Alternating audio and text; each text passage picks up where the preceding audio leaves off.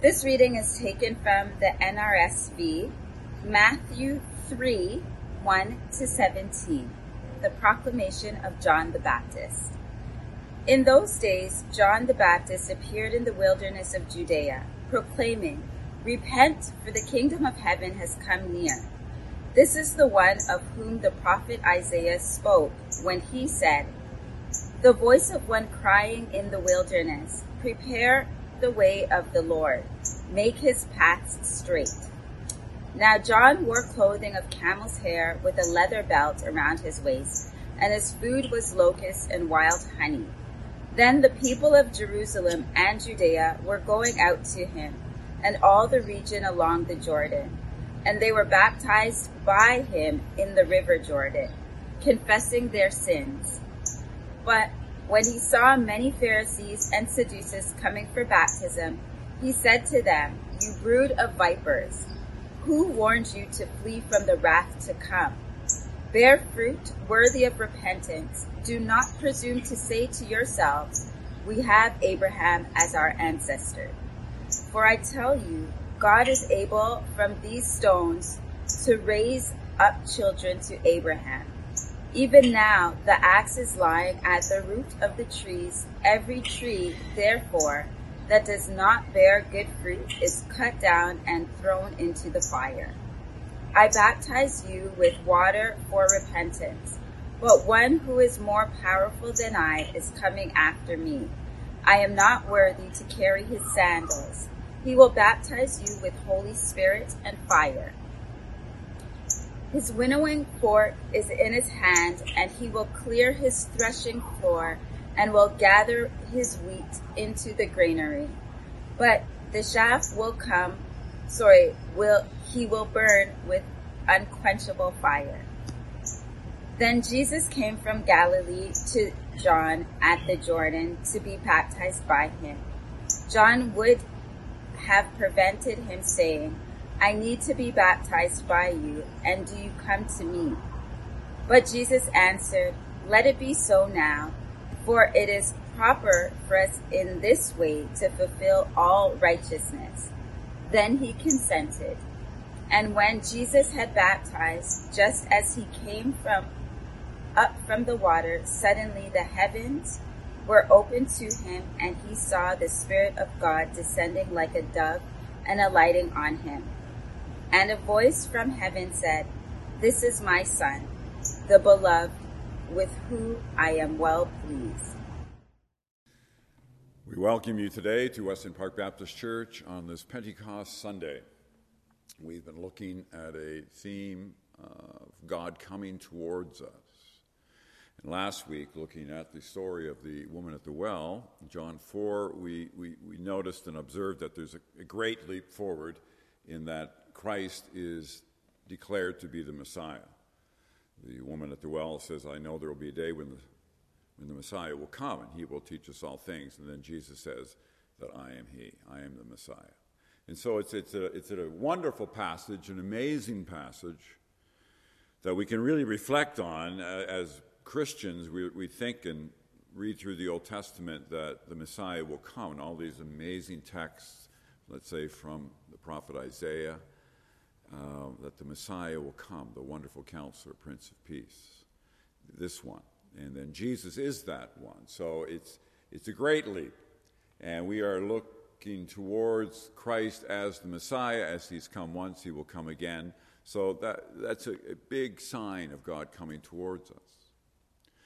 But following that, we move from the incarnation now to Pentecost and the coming of the Holy Spirit. And so this is, again, a major step forward in terms of God coming towards us. So last week with the Messiah, John 4, and here we're thinking of the Spirit coming towards us. And to help us here, we're going to look at the Gospel of Matthew chapter 3, thinking in terms of the baptism of Christ.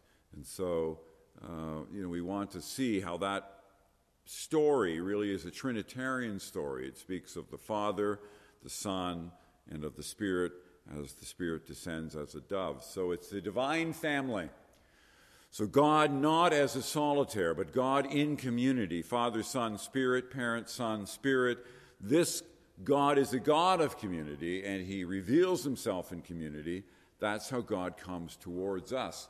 And we see it very early in the Gospels, even in the story of Christ's baptism. So that's where we're going to look today, chapter 3 of Matthew. So this is a story early in Christ's ministry, really very beginning. And we back it up and we think of Jesus as a young boy. We think of John the Baptist as a young boy. You remember their cousins, Mary and Elizabeth, were very close. Go back to the Nativity Chronicles. So Jesus and John knew each other.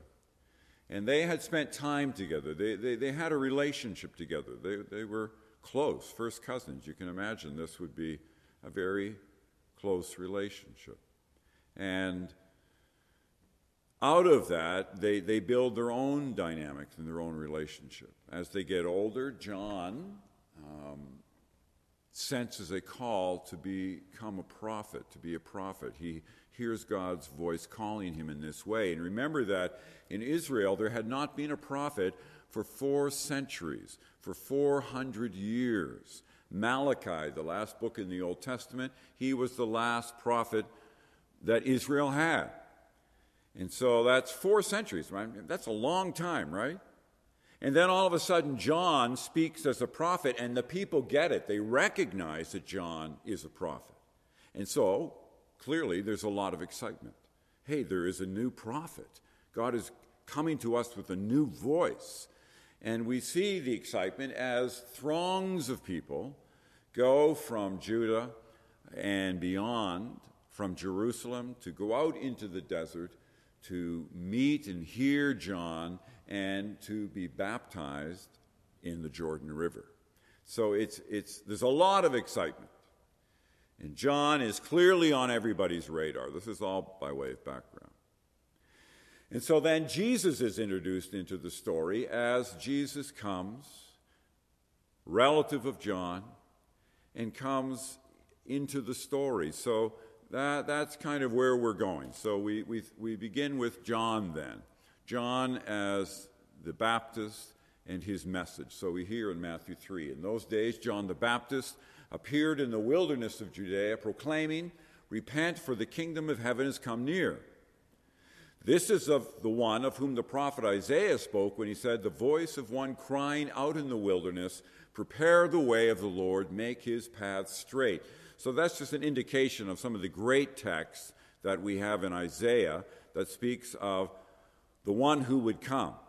And so there's a recognition that the Messiah will come, but that there will also be one who will come and prepare the way. Isaiah speaks of that, a forerunner to the Messiah. And so John the Baptist is this forerunner. He is the one to come and prepare the way for the Messiah to come. And his message in verse 2 is, "Repent, for the kingdom of heaven has come near." Interesting, with Matthew, he uses the phrase kingdom of heaven. Mark and Luke, they use the phrase kingdom of God. They both reference the same thing. Repent, for the kingdom of heaven has come near.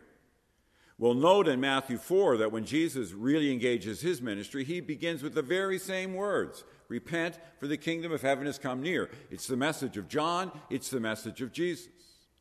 And what it really means to the community and to us today is to wake up.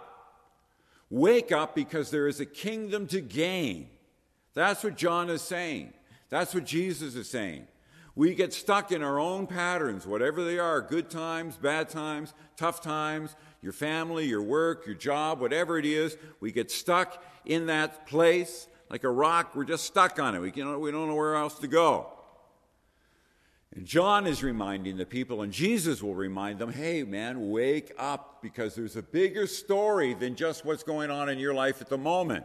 There is a kingdom of God to gain. This is what John says. Jesus will say as well. Turn your life around. And so the message is one of repent. Repent is not a negative word. It's not a scary word. But it does call for a complete reorientation of one's life. So don't get overly stuck in all these negative things. So a self-centered life on concentrating on success or money or things, whatever that might be. We all do it. And we narrow the focus.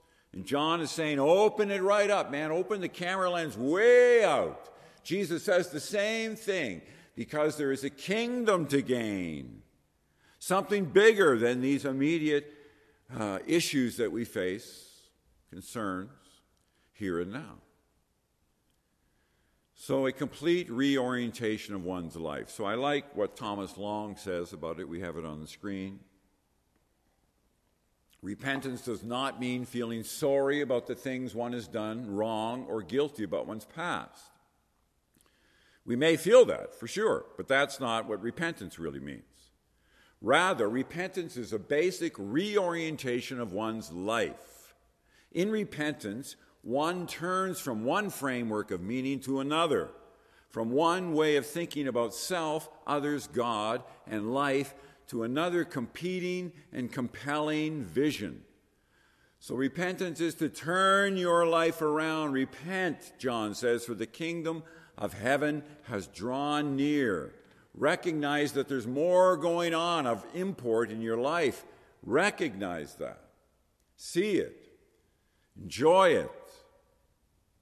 Been reading a little bit of John of the Cross recently, and John himself had a challenging life. He's recognized as a great mystic in the Catholic Counter-Reformation of the 1500s. And he was a student of Teresa of Avila. And he feels called to move into her order that she's got going. And the present order of John is so upset about this change, they throw him into jail. And so he's in this little cell, tiny little cell, 8 by 10.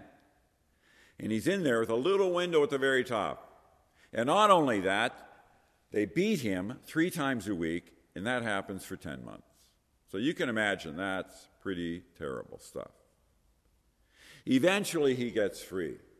And it's interesting, after that, his way of prayer is just to be outside with his eyes open and just enjoy the created order. And that view, he talks a lot about birds and what they're doing and going about, animals.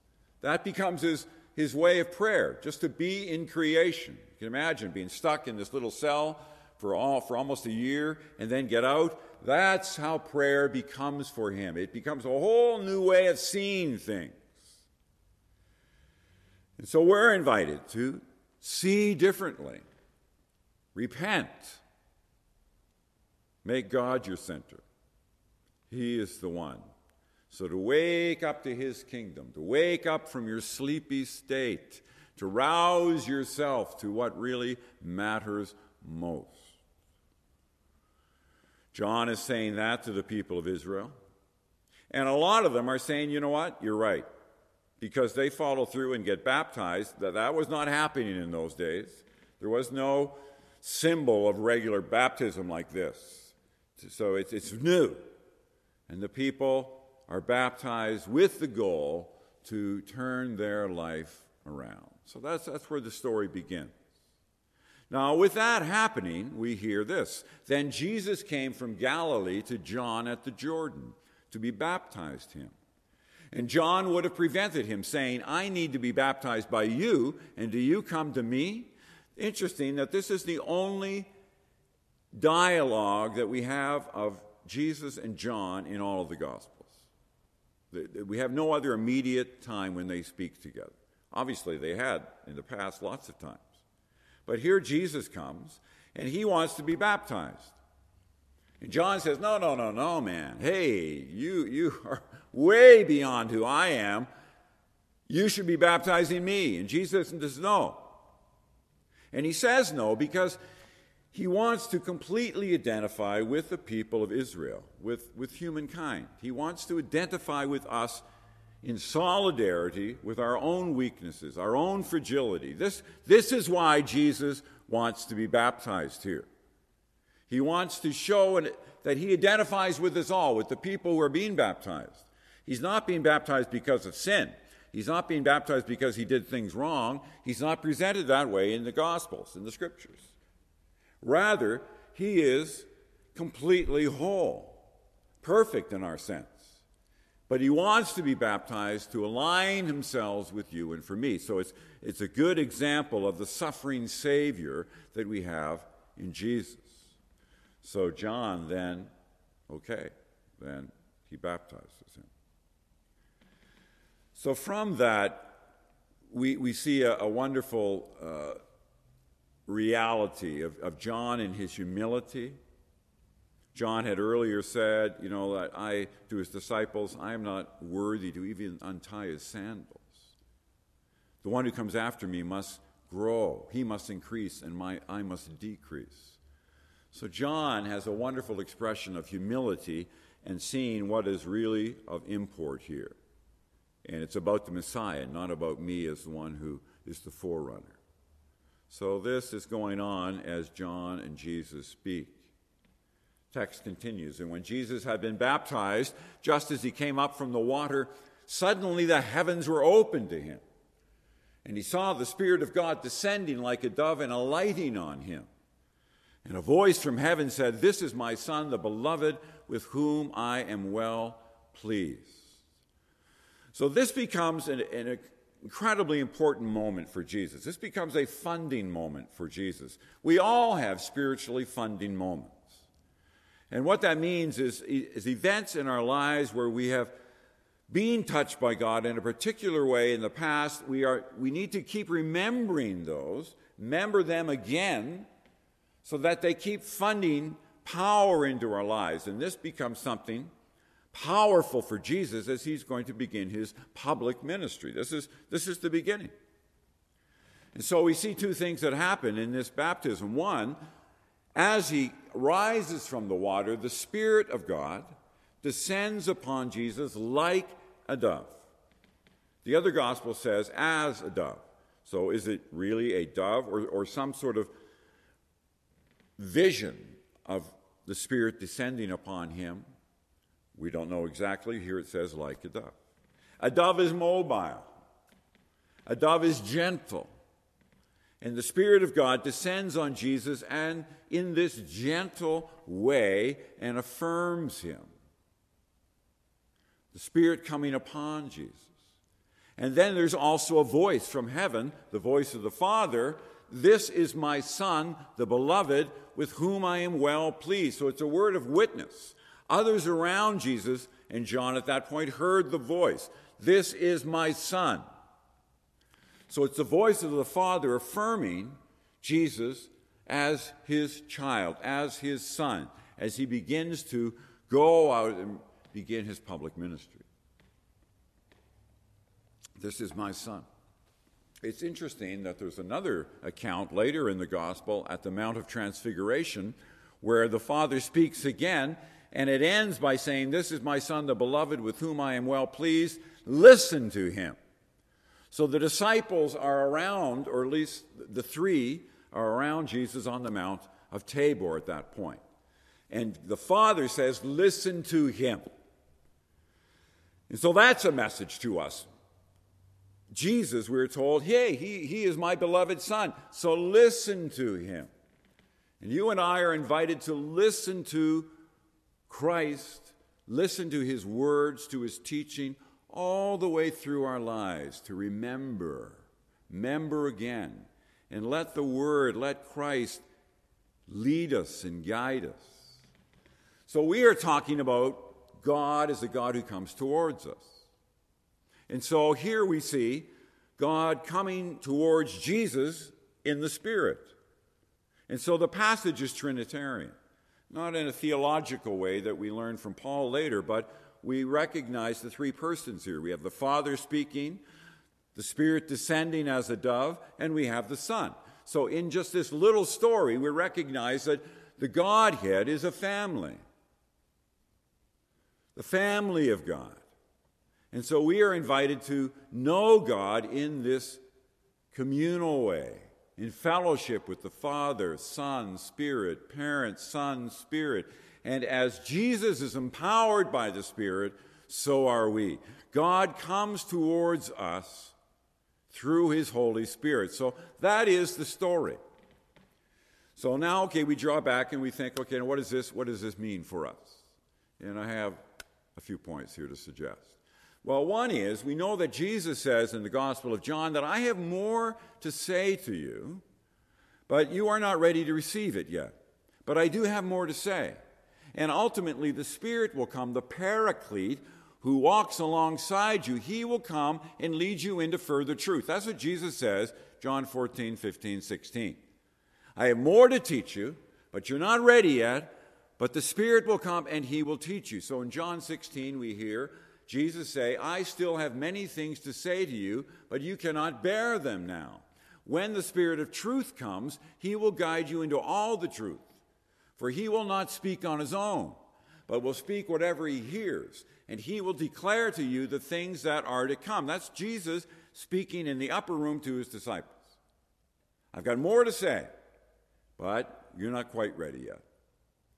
And so God comes towards us now through the Spirit. So the important piece to hear is that the Spirit becomes God's communication of the Father, Son, Spirit to us. God communicates to us.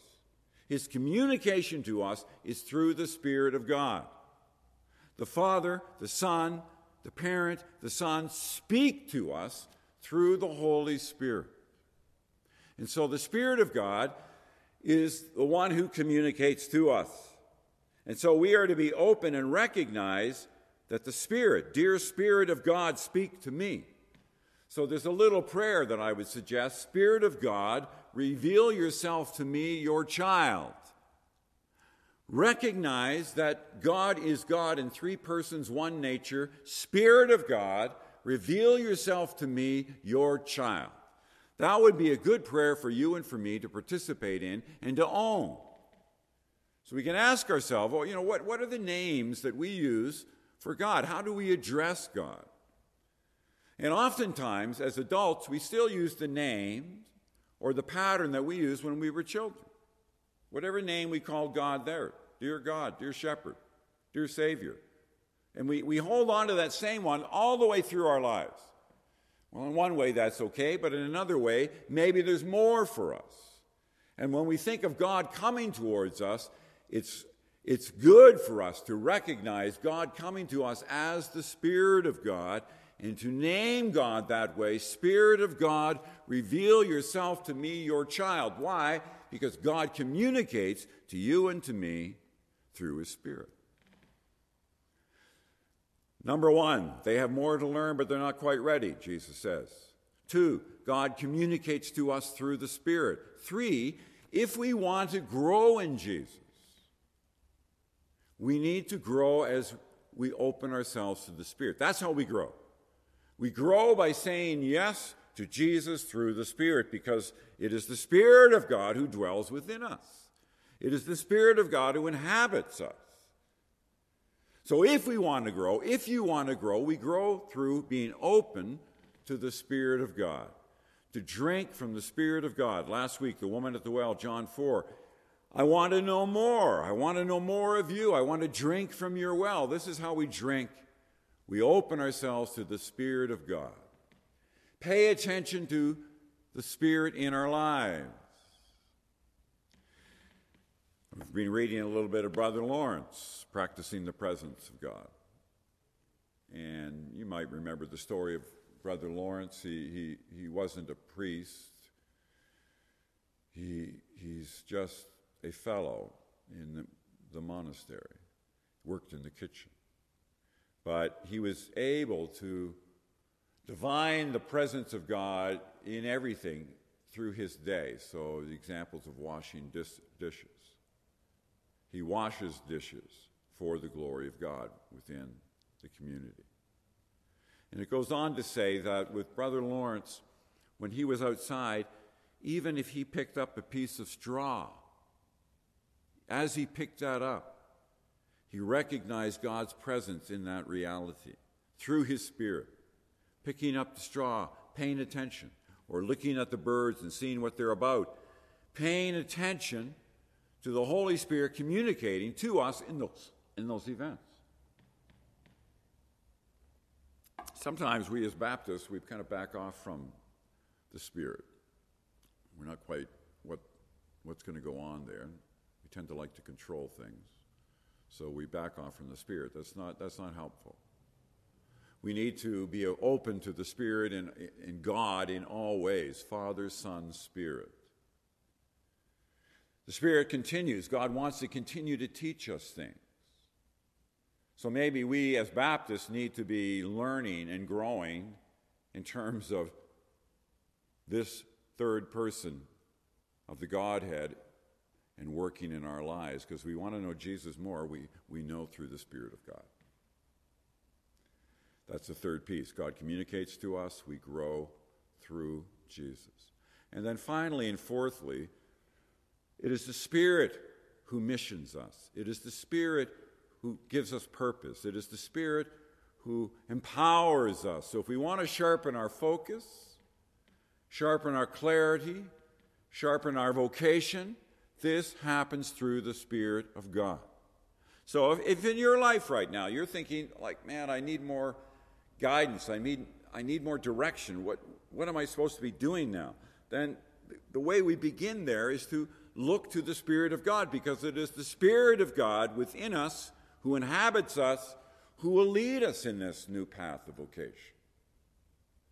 So we need to open ourselves up, reorient ourselves. The Spirit, through Jesus, is the master teacher who mentors us. So for you, for your family, for us as a church, going forward, we need more and more and more of the work of the Spirit in our lives. Beyond denominational barriers, open ourselves up to all that God has for us, for you, for me, for our community of faith. Father, mother, parent, Son, Spirit, Paraclete, the one who walks alongside us, all of these things, listening for his voice. He is the one who will empower us, who will help us. We need to listen. So Jesus and John says, hey guys, wake up, for there is a kingdom to gain. Wake up. Don't just dwell in your sadness or dwell in your concern, dwell in all the things that aren't going right. Don't give in to that. Remember, there is a kingdom to gain. Wow! God who created the universe is for you, for me. Israel in the first century, Israel right now, and all their hassles that are going on. God there for them. Will we have ears and hearts that are open for them, for us here in Weston? Wake up, for there is a kingdom to gain through the power, the empowerment of the Holy Spirit in your life and my life, here on Pentecost Sunday. I pray these things in Jesus' name. Amen.